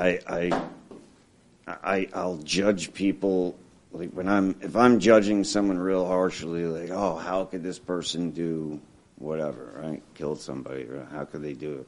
It's usually because I'm failing to imagine the conditions that would be necessary for me to do the exact same thing. Yeah. That's why you have to keep your eyes on yourself. Yeah. And when you keep your eyes on yourself, you're going to see evil all around you. You're going to see reality of what's happening, but you're also going to see that they can't help themselves. Yeah, because like when I was younger, I was never, I was into sports, and I was healthy. Yeah. I didn't do drugs or anything. And I never understood, how can anybody, waste their life on that? How can anybody do that? And I just, thought I was better than them. And the next thing I know, I was the worst of the worst of the worst. And that experience kind of really opened my eyes. And it's like, you just think there's no way I could possibly do something like that. Yes, you can. You just don't know it yet. That's why you shouldn't lie to yourself. I'll never do drugs, right? That's a lie. Yeah. But if you see that, this is a drug addict, but don't judge him or say what you will or will not do, it'll be fine. Yeah. Because that's discernment. Yeah. All right? Good, man. I'm glad you're back. Thank you. I was watching the news to see that you jump off a bridge or something. I heard you talking about me on Monday. Yeah. You look better, I tried calling. I couldn't get through. You tried to call? Oh, good. You seem different. A little better, too. Because last week you were a mess. But you seem better. Stay with the silent prayer. And just notice those thoughts. This is you. This is not you. You've been in there where you fell into anger and you've been believing a lie. And it just set you up to get worse, right? But now God is bringing you out of there. And the real you looking at the not you. So you're going to see it. It's just going to get better for you. You can't do anything about it but observe it. All right? Yeah. Good, man. Thank you. You're welcome. Amazing. Let me take here, then I'll come back to you, okay? Yes, sir. Real quick, because I want to help somebody. This is what helps me. When I think about forgiveness, what I do for myself and what has helped me, I forgive that person first in my heart, right? And then I ask God to present the opportunity for me to forgive that person in person, verbally, because you done hurt me once. I don't want to get you the next time and try to kill me, So if it comes, hey, this is a good situation. I want to let you know I forgive you. But what I learned to do is, since we wrestle not amongst flesh, right, I go for the head of the snake, right? So, example, use that. If I was standing in my yard and I got this pit bull, my dog sitting beside me, and you come walking by down the sidewalk, and I tell my dog, go sick him, right? Who would you be mad at in that situation, me or the dog? Both. I'll be mad at the dog while I'm kicking the dog, and then I'm mad at you. I'm like, get this stupid dog out of here. And then that's the owner. Yeah. I learned to go for the head of the snake. I got you. One thing I want you to know, really, once you get to know yourself and you see that it's wrong to hate, and then you go and forgive, 99.9% of the time you're with the mother first, because you have her identity. And that's why God said you must be born again. You were born of the flesh, so you take on your mother's identity, and by becoming angry, and you become like what you're angry at, and you take on the same, and you say, I'd never be like my mother, right? And so you try hard not to be like her, but you end up like her anyway. And then, so once you forgive her, because you came through her, then you return to the Father, you get back, God forgive you, you get back your identity, and it's impossible to hate anyone.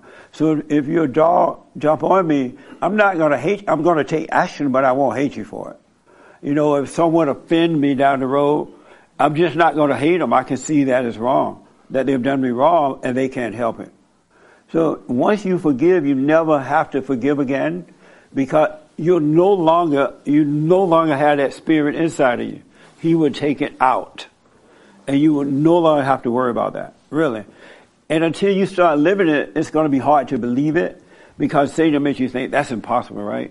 But it is, with him, it's nothing but love, perfect love.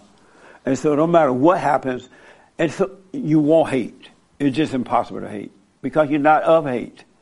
This young lady in the pink wanted to ask me something.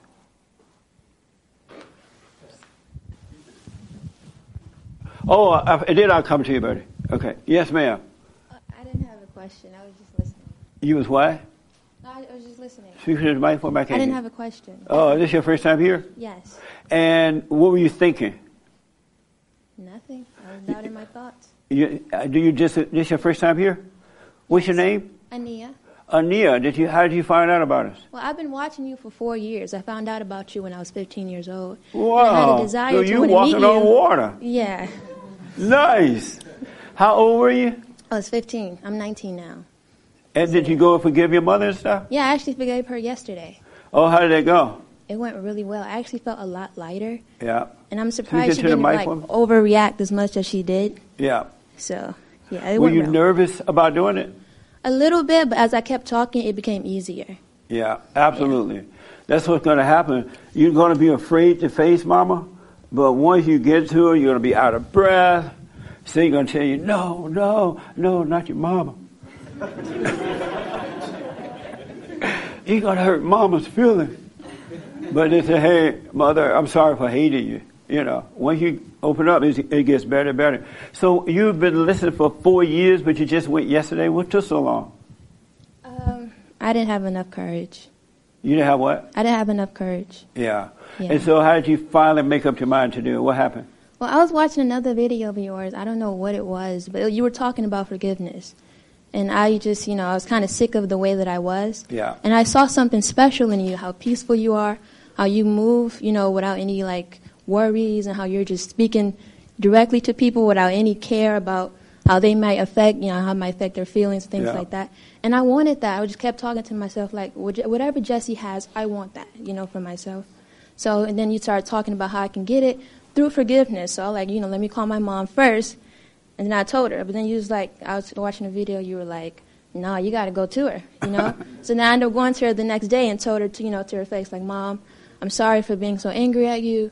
I don't want to hate you anymore, I forgive you, because when my mom would talk to me, my blood would just boil. Yeah. Because she would just make me angry. Yeah. And in spite of me, not necessarily trying to, disrespect her or show that to her, it still happened. And I just now I don't feel that way anymore.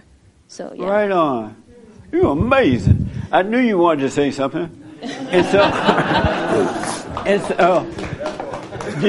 do you know who Joel is? Yeah. Where is he? A friend. You but see him right I now? actually was with him. I was one of his clients for his dancing thing. So what now? I was dancing with him at one point. Really? Yeah, You I danced wanted with to join Joel? this program. Yeah. What the? Joel has his own dance studio. So Yeah. that's good. And did you forgive your father yet? Well, I never really had any anger towards my father. It was really Yeah. my mom. She Yeah. was the issue. Yeah. 99.999.9. Not all. But 999. But not all. Percent of the people don't hate their fathers. Men and women, boys and girls yearn for their father. They love the father. They hate the mother. But the mother make them think they hate the father. So they start hating the father with the mother's hatred and not their own. You're absolutely right. Well, welcome. That's amazing. Thank you. That is an amazing story.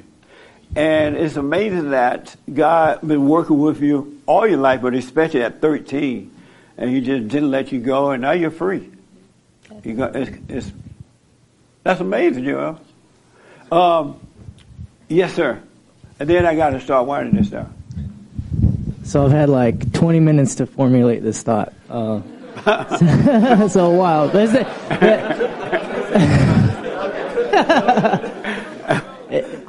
So let me start off first by saying that I agree with you that hate is bad.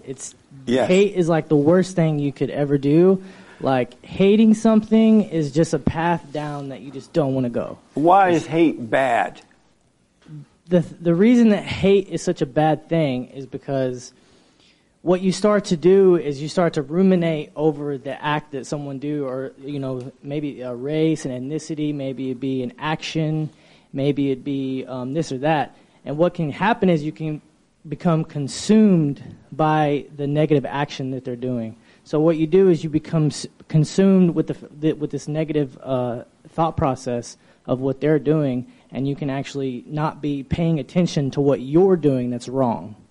So I agree with you that it's bad to hate because it takes off the self-awareness module that we have. So in order for me to be self-aware, I have to be completely focused on what I'm doing and not what someone else is doing wrong. So in that point that you said, I agree with you. You should focus on yourself and not hate someone else. Because in that aspect, we're not better. So I'm not better than someone because I need to be self-aware of myself and not pass judgment on them, because if I pass judgment on them, then I'm not, living my life into its full capacity. So in that way, I agree with you. But what I was saying was that every aspect of human life is a form of judgment. Onto the shoes we wear in the morning, what we eat for breakfast, the kind of toothpaste we buy at the store, the kind of deodorant, do we get premium or unleaded gas, what sunglasses, who our friends are, when we call our parents, when we forgive our parents. So you hate you hate the gas, you hate the... No, I love all that. No, I don't have no hate, so let me be clear about that. You hate your shoes? Why are you judging your shoes and the gas and all that then? Because you have to. I mean, it's What do you mean you judge it? So judging you have to, judgment is in its simplest form is I never knew you judged the gas. Yeah, you I judge just the want gas. premium gas. Exactly, but why do you want premium gas? Because they made the stupid car that only take premium. No. I can't. But you want You know what I mean? you want the premium gas for your car that your expensive car that you bought. You bought the But car. that's not why I want. If they made it so I could use the cheaper gas, I'd do that. Then why wouldn't you just buy a cheaper car that's better? It's because Cheap cars don't last. Exactly. But I'm not judging it. But that's my point. So when you want to make the Judgment selection, means to hate. No, not necessarily. I mean, it does in some aspect. It can mean to hate. But when you go to pick out the car, you see the car, and you see that bucket of bolts that rust. That must be a white thing. And you say, discriminate. Let me see all the white people who judge the gas. No. I get your point, man. I totally understand. when you I'll mess see with you. when you see the bucket of rust and bolts in a lemon car, you say, "Well, I don't want to buy that car. It's probably going to break down on me." And then you see the Lamborghini over there, and you have the money to purchase it, whether it be a smart purchase or a dumb purchase. You say, "Hey, I want the Lamborghini because it's a better car," right? And regardless of but that's not judgment. That's discernment. Exactly. And you said it earlier. And we're supposed to discern. You are exactly. Right. So when you said that earlier, I was already reading the scripture before, but you did say discernment, and discernment in human life and society is very important. And discernment is the one thing in the Bible, and it's said over and over again, but it's mostly the one thing that's forgotten the most. So it's good to forgive, and it's good to not hate, but discernment in the Bible is the most important aspect that you can take from it. But that only comes from God. You can't even discern of yourself. That's true. And I do agree that it does have to come from God. But what I'm saying is, God is not going to, like you say, God is a voiceless voice, right? So you're not thinking, right? You say that God is a voiceless voice. So God's not coming down from heaven and sending you an email and a text saying, "Hey, you shouldn't do that," or "You shouldn't be around that person." You have to at some point take responsibility for your own self and say, "Hey, I'm not going to do that. I'm not going to be associated with these people." But you can't do that, though. But you have to. It's impossible. Like, it's not impossible. I'm not an He will guide you in all those things. That's true. Whereas you don't have to make those kind of decisions because He allows you to see. And in seeing, you can't help but do. I agree with you, but like we're not animatronic like robots. Like we're not, attached to some God mainframe. But you are animatronic. And you are a robot.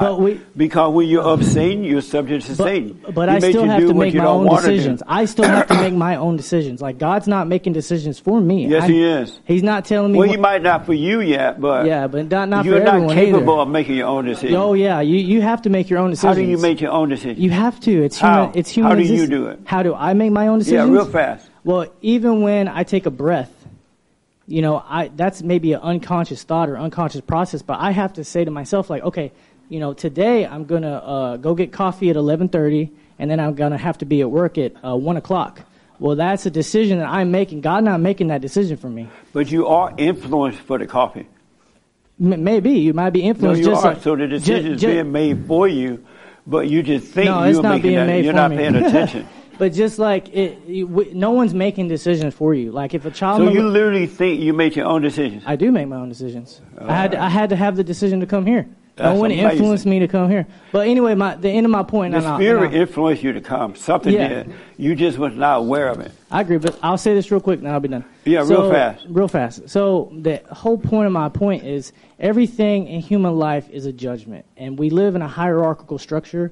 And without a hierarchical structure in society can't exist. So it's just like a delusion to think that you can be in society and not have a hierarchical structure. Well, then that just takes away the entire argument because if you don't have a hierarchical structure in society, it don't happen. So there are certain things in society that are better than others.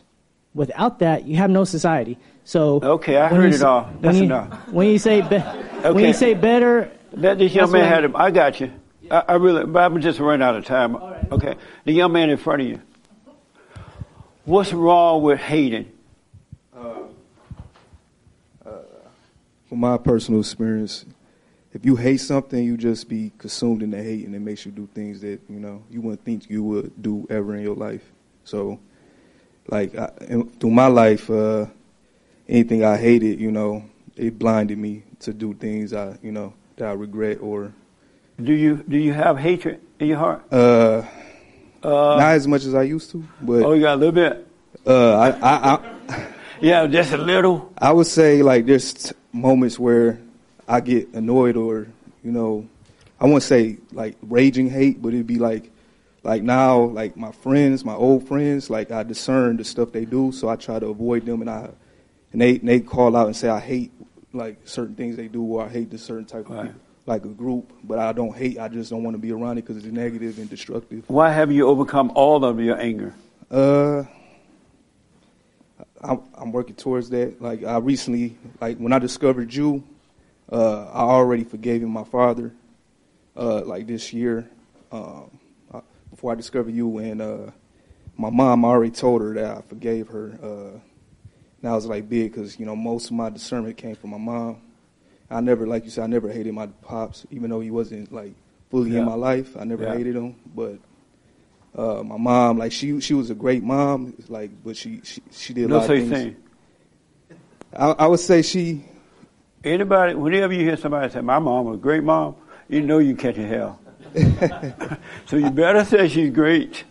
I'll say compared to other moms, like she never forced me to do things. Like she wasn't a controlling mom. She was like a pushover mom. So I was like the spoiled kid. She was weak. Yeah, she was a weak mom. So I was like the spoiled kid that did whatever I wanted. Yeah. I had freedom like other kids. Like my mom was never like, yeah, she was a pushover mom. I would say that. Did you forgive her for that? Yeah, because it made me, drop out of school early because my mom, wouldn't put the foot down, and my mama, my dad wasn't there to protect me from, me making bad decisions in my life. As far as, I never was like evil to my mom. You just,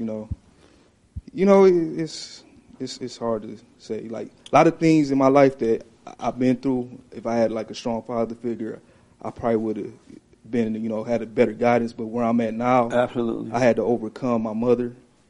And where I'm at now, like I'm able to do a lot of things within a short period when I took responsibility of myself. Absolutely, man. And like you said, like it comes within. I knew deep down it was like what I was doing was wrong. Yeah. And when I was in jail like 3 years ago, I said I was going to, take responsibility of myself. And like in 3 years, my whole life changed. I traveled the world. I met a lot of beautiful people, and it like changed my perspective in life. Good, man. Are you doing the silent prayer? I did it.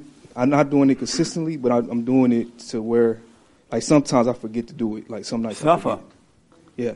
You got. I recommend you do it so you can become aware Yeah. instead of drifting off into your imagination at times. Yeah. All right, so stay with it. Yeah, but yeah, like, I really be in my thoughts, like, deeply. That's one thing I'm trying to get out of my thoughts, because I'm an only child, so I think a lot. And Yeah. sometimes I think about things I'm going to do, but sometimes I feel like I overthink. Yeah. So.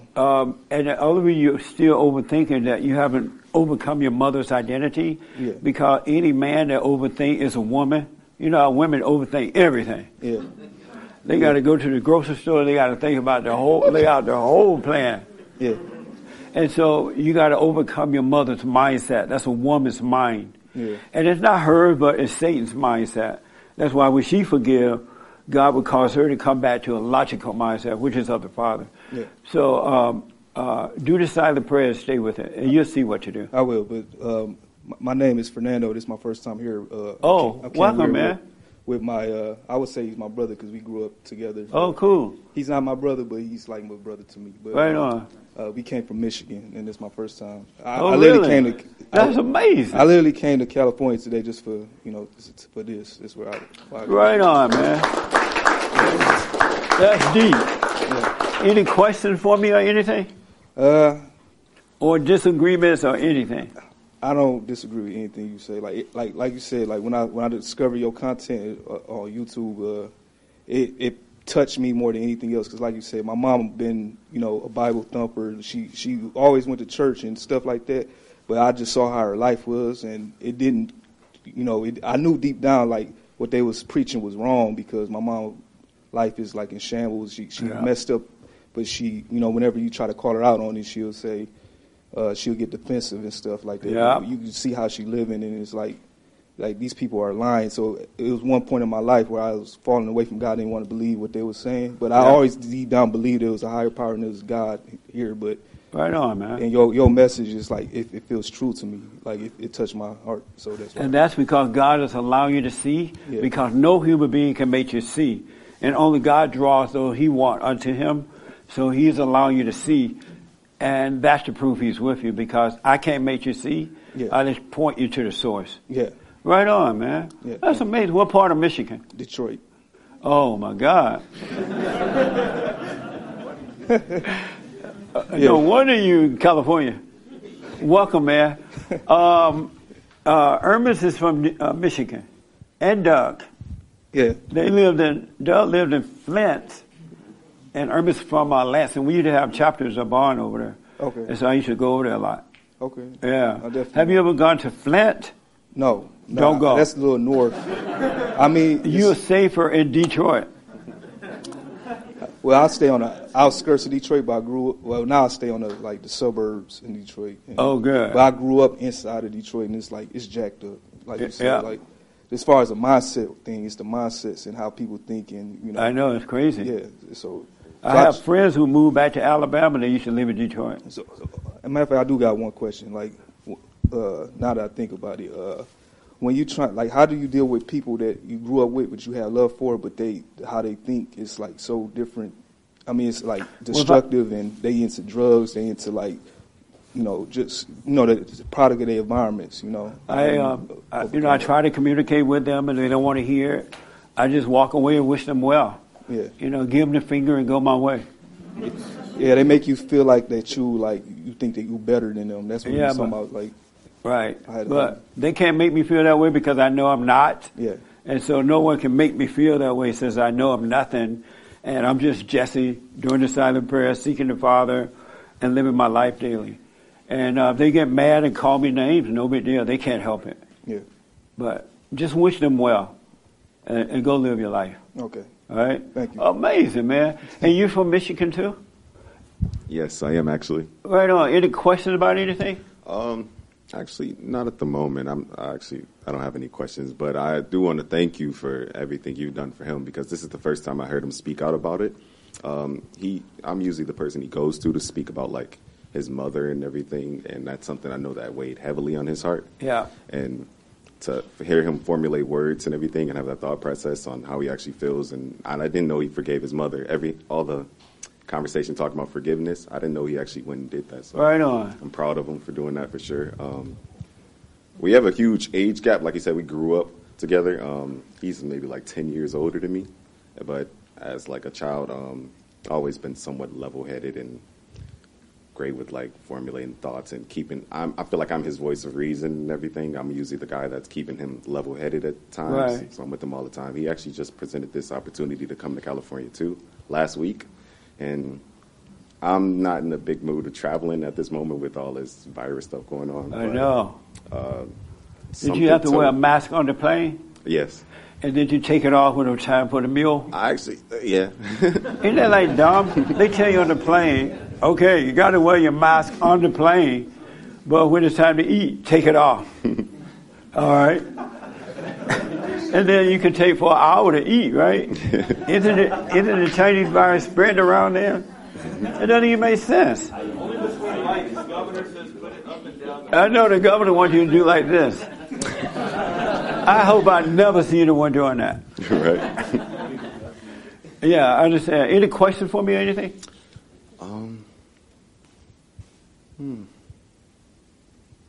I don't actually. I don't have any questions right Well, now. I'm glad you guys are here. Thanks for coming. Yeah, thank you. I do appreciate that. Yes, sir. Right behind you. So the more I listen to you, the more I realize I'm a mess. I know what you mean. Yeah, it's not fun. But my question for you is, I'm still convinced that I'm mad at my dad, and that I'm a mama's boy, all that mess. And so I'm wondering how I realize that I'm mad at my mom. How do I overcome that so that I can see that? Because right now I just hate my dad. And why do you hate your father? I think he was weak. He was like emotional. He divorced my mother when I was 8 years old. He didn't, from what I could tell, he didn't guide me very well. And I hold that against him. So, but what did he do to you that caused you to hate him? I think he did those things. To you? When he divorced your mother, he divorced you? It doesn't make sense, but that's how I feel. And you know why you feel that way? No. Because you identify with your mother. And your mother was wrong to play victim and turn you away from him and cause you to identify with her. And that's why whatever she's mad about, that's what you're mad about. Because you have your mother's identity, and it happened when you were little and didn't realize what was going on. And you have to forgive her for turning you away from your father. Because when fathers leave mothers, they don't leave the children, they leave the mother. They can't handle the mothers because they're married to the mothers. But the mother will make you think that he left you, and he didn't. And I recommend you go to him and ask what happened. Why did you leave? Why did you stay there and protect me? And that way you'll hear it from him, and that will cause you to forgive him. But you have your mother's identity, and you're a woman. Did you know you're a woman? No. That's new information. All that stuff you feel is just like what your mother feels. You have her identity because we become like what we hate, whomever we become angry at. And so when you became angry, you lost yourself and you became like your mother. But when you go and forgive her for turning you away from your father and making you identify with her, God will forgive you and give you back your identity. And all that mess you have going on will change. It'll depart from you. Okay. And ask your father, go to him and find out for yourself what happened. And hear him out and you'll see. Okay. Because she's not going to tell you the truth about your father. She's not going to say, oh, your father loved you. I ran him off. He couldn't handle me. He was weak. But he loved you. It had nothing to do with you. She's not going to tell you that because she want to look like the victim, like she's the good one, and she's not. And so when you say, I'm sorry for hating you. And what's wrong with hating is anyone who has any iota of anger is separated from God. Because anger is of Satan, and you cannot get into the kingdom of heaven with evil in your heart. Because your identity is Satan. But when you go and forgive, realize you're wrong for hating, then God will forgive you and bring you in. Because he'll renew you first and then bring you in. He'll take your heart from hate to love. And so that's why it's not good to have hate. And yes, all those things do happen when you hate, you fall into all kind of stuff. But when you forgive, you overcome all that. That's why it's not good to hate. So forgive her for turning you away from your father. Okay. That makes sense? Yeah, that makes sense. Yeah. I'm interested. I don't understand when you say that you become like what you hate. Yeah. What do you mean by that?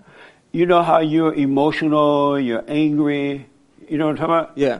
And you overreact to things? Absolutely. That's the nature of your mother, and that's not your normal nature. Men are not naturally angry. Men are logical. Mm-hmm. But when they are born through the mother, she recreates them in her image, and so you become like the mother. That's why you have to return to the father. And then you won't be like your mother. You won't be emotional. You won't be angry. You'll be able to deal with women in the right way, because right now women are your God. When you are dating a woman, you can't even deal with her right, because it's dealing with mama. But once you forgive, you'll be able to deal with her. That makes sense. That's true. Yeah. Okay. How old are you? 18. Oh man, you're blessed to be dealing with this at such a young age. Thank you. You're avoiding a lot of trouble. So go and forgive your mother. And if she starts crying, that's fine. Just look at her like you're looking at a movie, because she's trying to deny that you're wrong. And if she starts yelling, that's fine. If she's like, well, your father was no good, she says you just that, look at her like she's crazy.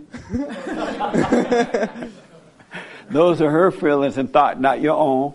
And to say, hey, I just want to say I'm sorry for hating you, for turning me away from him. Are you able to find your father? Yeah. And go to him and ask what happened. Okay. All right? Is it okay if I do it over the phone? It's best to do, if you could do it FaceTime. Okay. Or go to him. It's best to be facing him so that you could get your courage back. And face your mother too. So if you could do it, so you can get your courage back. But if you have no other choice but the phone, then yes. Okay. That makes sense? Yeah. How did you hear about us? Internet, YouTube, Oh, yeah? job, all that good stuff. Right on, man. Yeah. Any other question? No, for now that's good for me. All right. Thank you. You're welcome. Go and forgive. Do the silent prayer. Are you doing it? No, sir. Okay, I have a silent prayer video, and I recommend you start doing it so God can bring you out of the darkness of your head. All right? And Okay. everything will be fine. All right. All right, man. Thank you. You're welcome. Amazing. Yes, sir.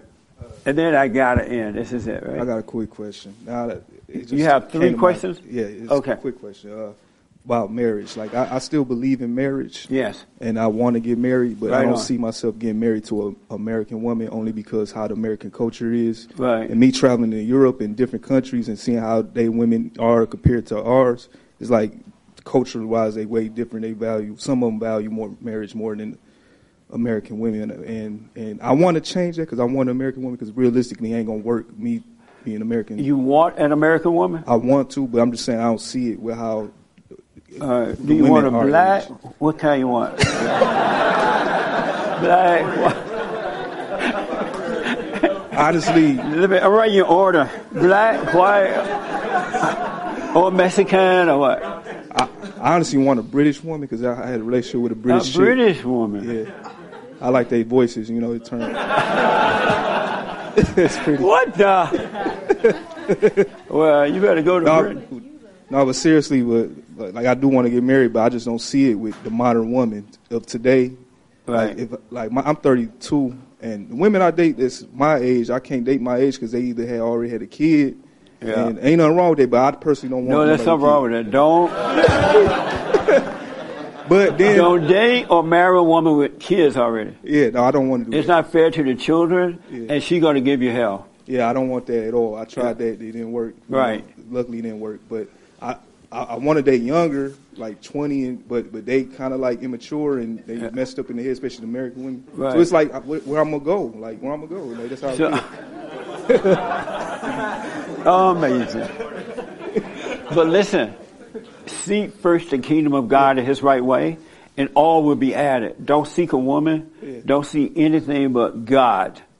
And once you return to Him, if it's your heart desire to be married, He will add that unto you. You don't have to go to Europe.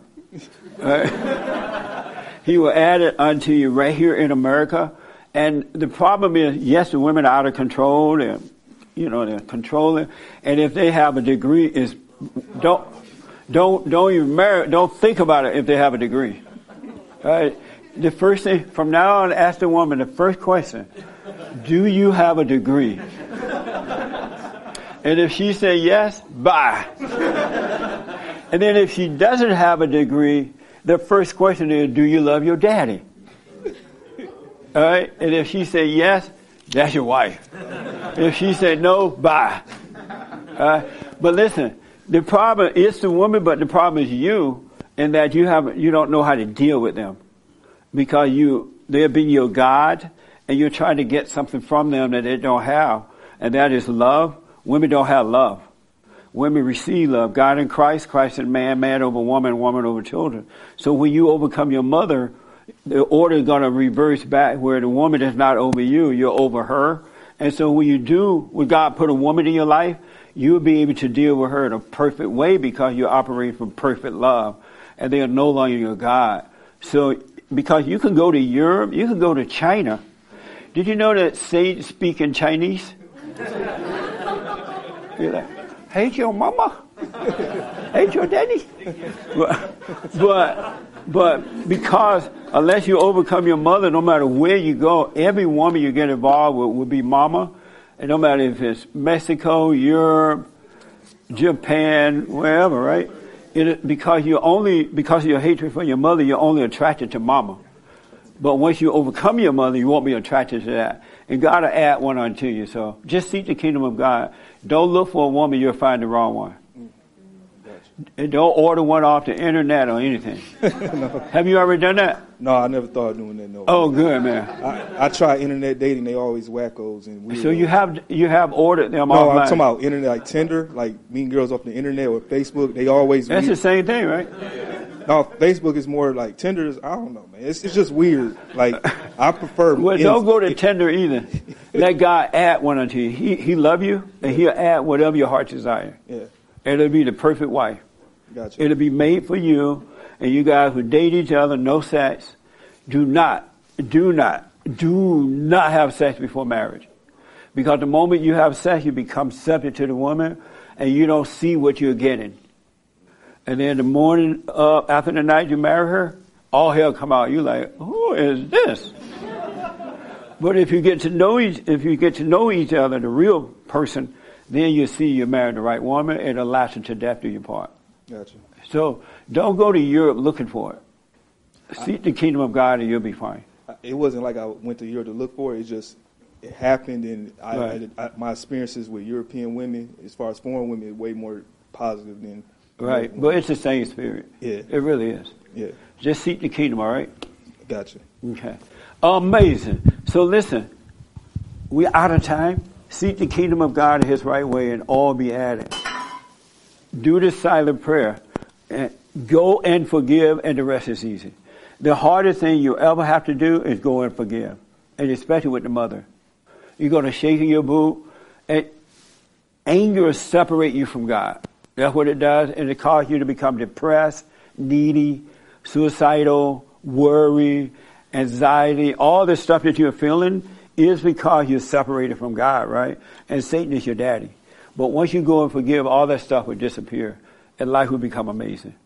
Go and forgive. It's wrong to hate. It's wrong for what happened, but it's wrong to hate because you become subject to it. That makes sense? So thank you all so much for tuning in and stuff. Make sure you do the silent prayer. If you need counseling, we have the best counseling service on this side of heaven. You can go to rebuildingtheman.com or call 800-411-BOND to set up an appointment. You can either do it by Skype or phone, or you can come in. And also, I just want to tell you that be careful what you say, because you're condemned by your words or you're justified by them. So be careful. Don't get into all this stuff that the world is saying and into. Our battle is a spiritual battle. You are either possessed with evil or possessed with good. And just know it's not about racism, sexism, homophobia, Islamophobia, all that ism. It's about love or hate. Either you're of God or you're of your daddy, Satan. We're all the same. No one is better than the other. It's a game that's being played on you. So if you get into these words, oh, it's about racism or sexism, it's not. It's about love or hate. All right? So I really appreciate any announcement, Hermes? We hit our goal. Oh, yeah. Did I tell you that? You know, someone had given us a $30,000 challenge grant for the end of the year raising. And so we made $45,000. So we went past it. Thank you all for that. And thank you all for that as well. I really do appreciate it. What else? That's it. Are you going to be here next week? You got to go out of town, right? No, I'll be here. Okay, cool. I ain't going to Mexico. I was supposed to go to Mexico to do a wedding, but then I heard on the news, all the foreigners, you cannot come over here unless you take a Chinese test, right? And if you don't pass the test, you have to quarantine over there. I'm like, what the? And then they're like the 26th, I think it's supposed to start. But I'm not taking that chance, especially what's happening right now, right? So I wish I could go, but I'm not going to be able to go, so I'll be here. I'll be here next Sunday. All right? And we have a ladies forum. Every third Thursday night we have the women's forum for ladies only. Wasn't it amazing this Thursday, ladies? Did you like it? It was something else, huh? It was deep. So, and every first Thursday night is for men only. All right? And then Sunday morning for everybody. So thank you all very much. I absolutely appreciate it. Thanks for coming, guys and ladies. I appreciate it. All right. Amazing. So here's what we